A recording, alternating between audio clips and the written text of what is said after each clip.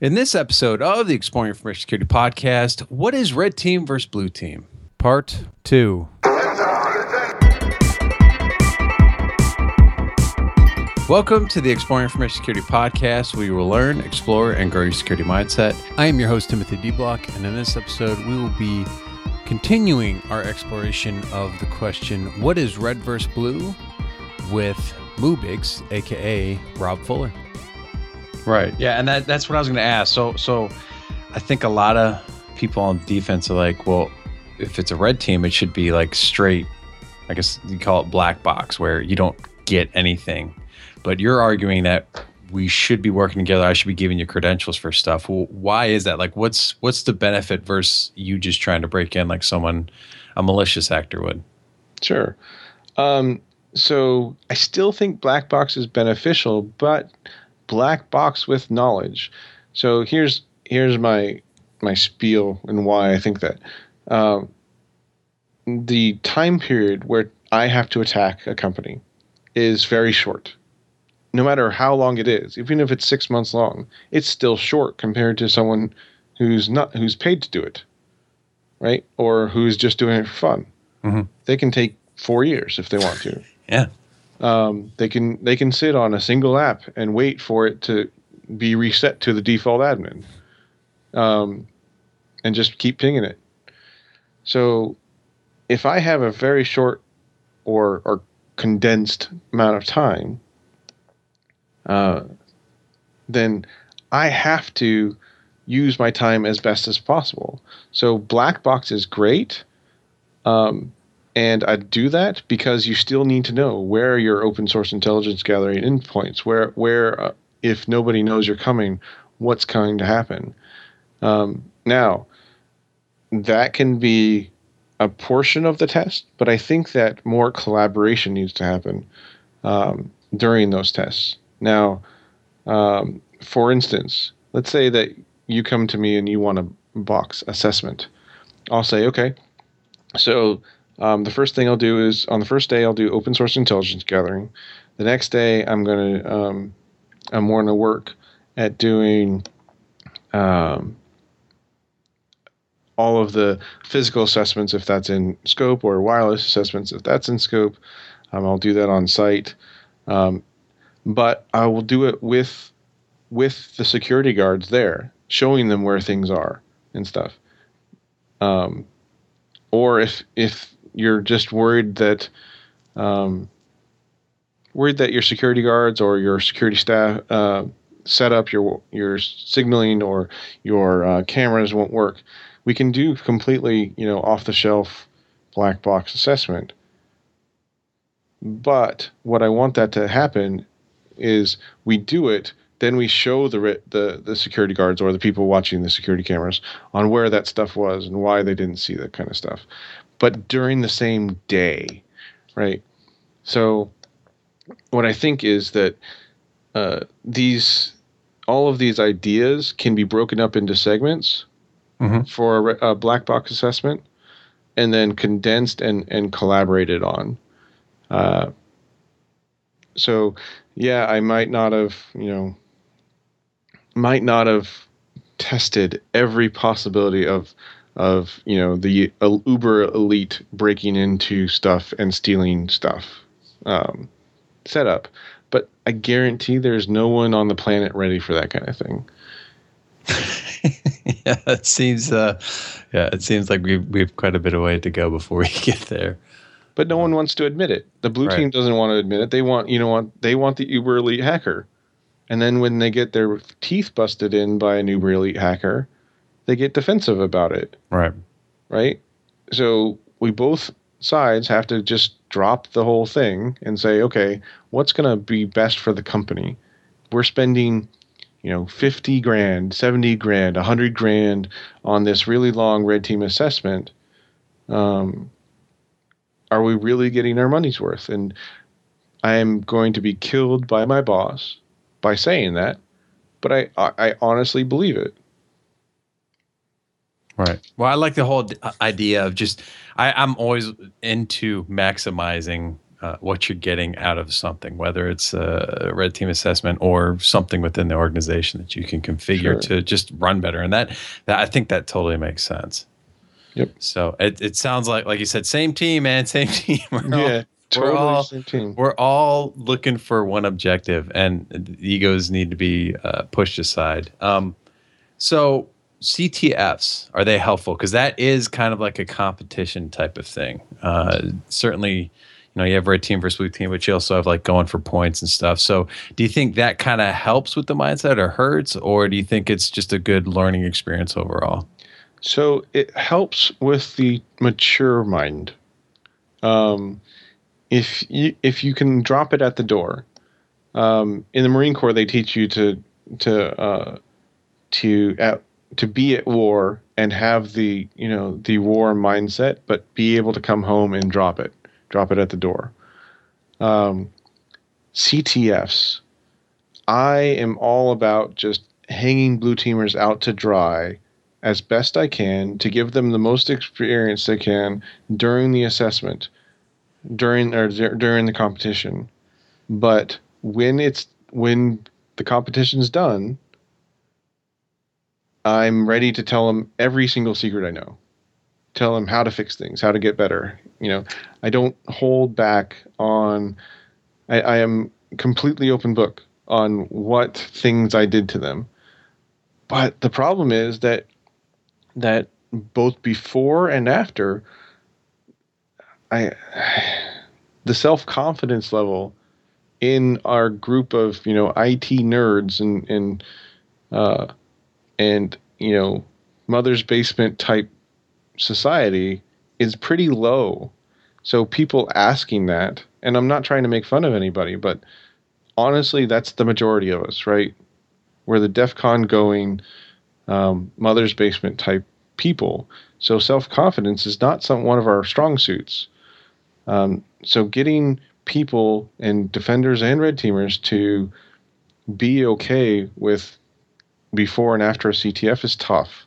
So I think that it long-winded, but I think that it hurts more than it helps.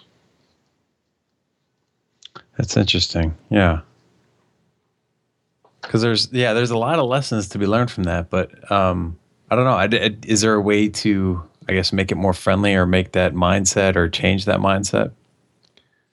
So I don't want to make it more friendly on the CTF.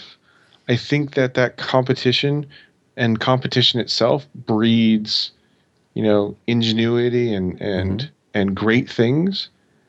But I think as a community, we are not mature enough to handle it before and afterwards, because you'll see tweets about CCDC and all that kind of stuff about how we smashed them in, or how we won CCDC and we're the best team on the planet, whatever.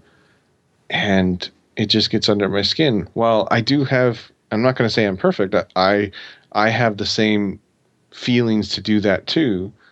So I'm working on those as well. I just think that it's that it hurts when that happens, because people take that into the workplace. They see that red teamers are these egocentric, gonna smash your face in people, and when they're the ones in the CISO role getting their pen tests, they get on the call with that, hey, I was jilted at CCDC mindset. So should we high five at the end, shake hands like they do at the end of a sports competition? Because this, I just keep thinking about sports, and I've avoided bringing it up because sports aren't very, it's always called sports ball or what. But it seems to have a lot of those same undertones there. Oh yeah, football players are notoriously good at leaving it at the door. You will see people, and soccer players I think are as well, but you'll see opposite teams hanging out at a bar 20 minutes after the game, after they've done their thing and showered and changed.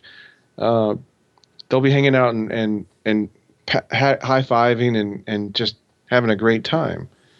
Do you see that after a CTF? rarely. And if they do, it's all like, yeah, good game, man. How's it going? Real fake-ish. And still having that undertone of we're better than you kind of mindset. Mm-hmm. Well, and you know what I've noticed now that I think about it is that conferences where a lot of these CTFs take place, it's, they do CTFs run through the final day. And then, there's an award ceremony, and then everyone goes their own way. I wonder if there should almost be like the CTF end like a day early. Yeah. And then you have, the party evening, and people can interact and talk about techniques and, what they did wrong or what they did right. And yeah, totally. Wonder if that could be a possibility. Yeah. Anything to just make it so that we are less of a secret keeping bunch. Absolutely. I could see, especially if people take part in CTFs, wanting to keep those so they could save it for the next CTF. Yeah. So that's interesting. All right. Well, I think we're running short on time here, and I think we've kind of exhausted that. Is there anything else you'd like to add that we haven't already covered? Just to reiterate that it's more on the red team side to fix this. We have to be open to doing things that we would rather be, breaking into stuff to get things done, right? Doing it the easier, faster way that helps the business more. We have to start thinking about ways to do that and get it done, because the blue team or defense side has more to lose and gets more defensive because they have a right to.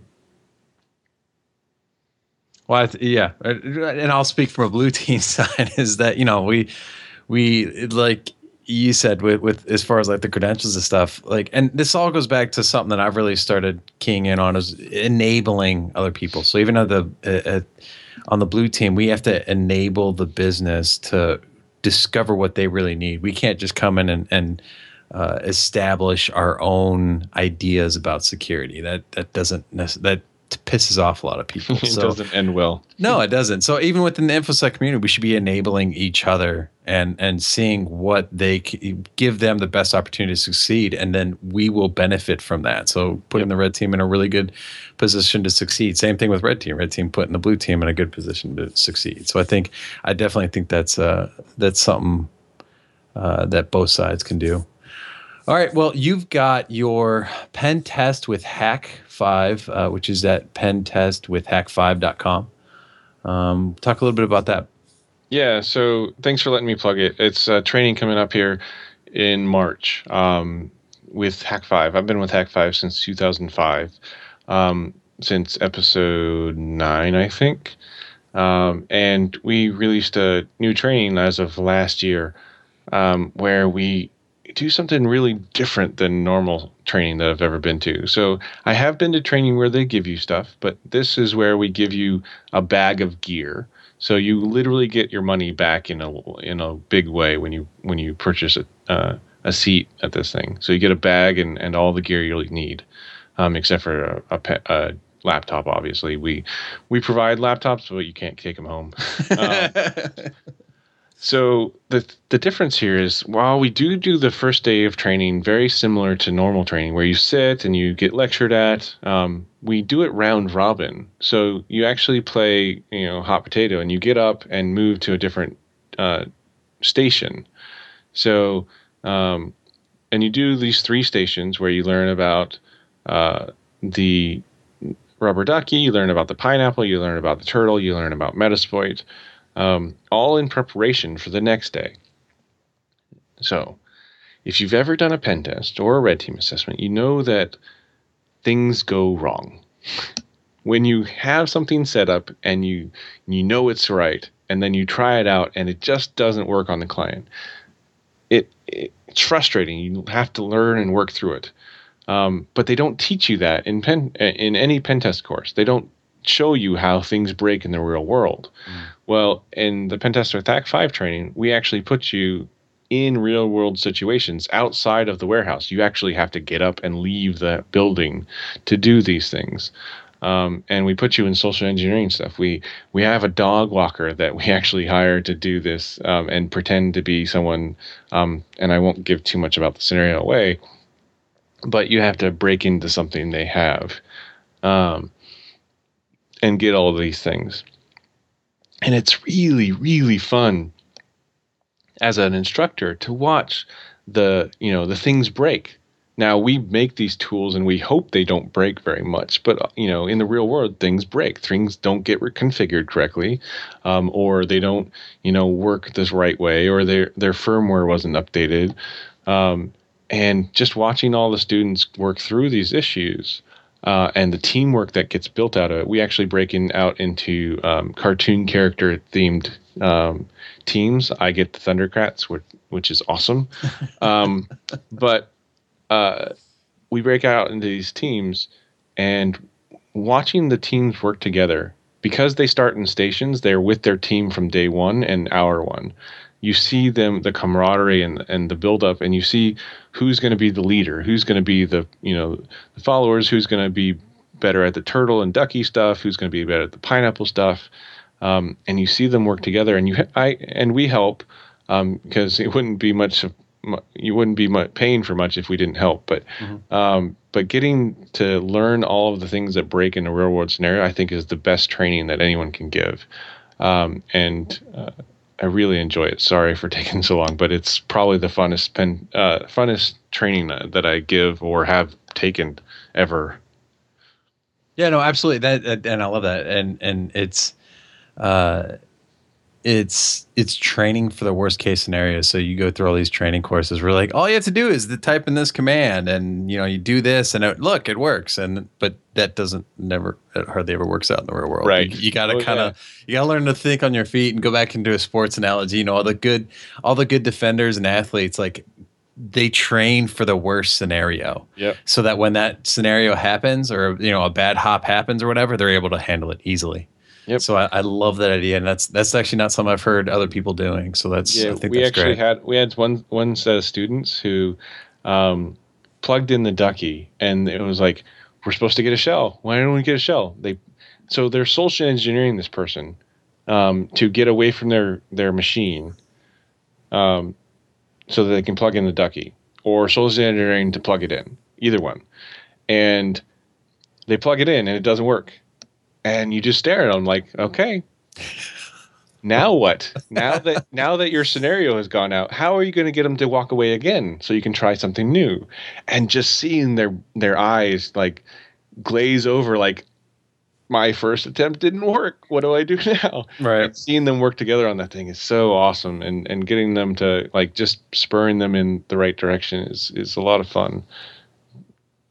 Yeah, no, absolutely, and it'd be nice if technology would work 100% of the time. That's Oh yeah, and just they were IT in general. No, they were dealing with NAT, so every time they plugged in, it worked. It just couldn't handle NAT, so they had to figure out, oh, that's the problem. So they actually had to social engineer this person like 5 times, and their scenarios kept getting sillier and sillier each time. Look, monkey. Yeah. Okay. Anything else you'd like to plug? Sure. Honestly, while I hit on CTF style stuff, I really do think that if you can take the mindset correctly, CCDC is one of the best possible training exercises you can ever get into as a blue team, as a defender, because you are pitted against professional red teamers. While their mindset and ego might be kind of crazy, and there might be unfair things at CCDC, learning how to defend things and what security works and what doesn't, when you're pitted against real world malware and real world attacks, is infinitely beneficial to your mindset, to how you work, and to your experience. So if you're not involved in CCDC right now and you are our college student, get in there. And CCDC stands for? I'm sorry, CCDC, Cyber Collegiate Defense Competition. It is basically the Olympics for InfoSec. Well, I take that back. The Olympics for red and blue teaming. The Olympics for for reverse engineering is the DEF CON CTF. Yep. Okay. Anything else? Oh my God. I probably have way too much to say, and I've already taken too much of your time. No, not at all. But I just, if you have any questions, if your listeners have any questions at all with me, I am an open book, and I'm totally cool with anybody coming up to me and asking me questions. So hit me up on Twitter. I might not get back to you as fast as possible, as quick as you like, as you well know. I am kind of busy. But email mubix@hack5.org. That goes directly to my phone, so you can definitely send me a phishing email if you want. But yeah, hit me up for anything. I'm good for it. And on Twitter @Mubix, MUBIX. Correct. Awesome. Again, his article, Friendly Fire, is on medium.com. Just do medium.com or Mubix Friendly Fire and you'll find it. So yeah. Definitely. All right. Well, thank you for joining me to discuss what is red team versus blue team. Thanks. And that will do it. Hopefully you learned something. If you didn't, drop me a line on Twitter @TimothyDBlock. That's DEBLOCK, or email me at timothy.dblock@gmail.com. Let me know what you didn't learn and we'll cover it in a future podcast. Show notes can be found at timothydblock.com/EIS. If you enjoyed the show, share it with others and rate it on iTunes. If you'd like to donate to the show, check out my Patreon page at patreon.com/EIS. Have a good one.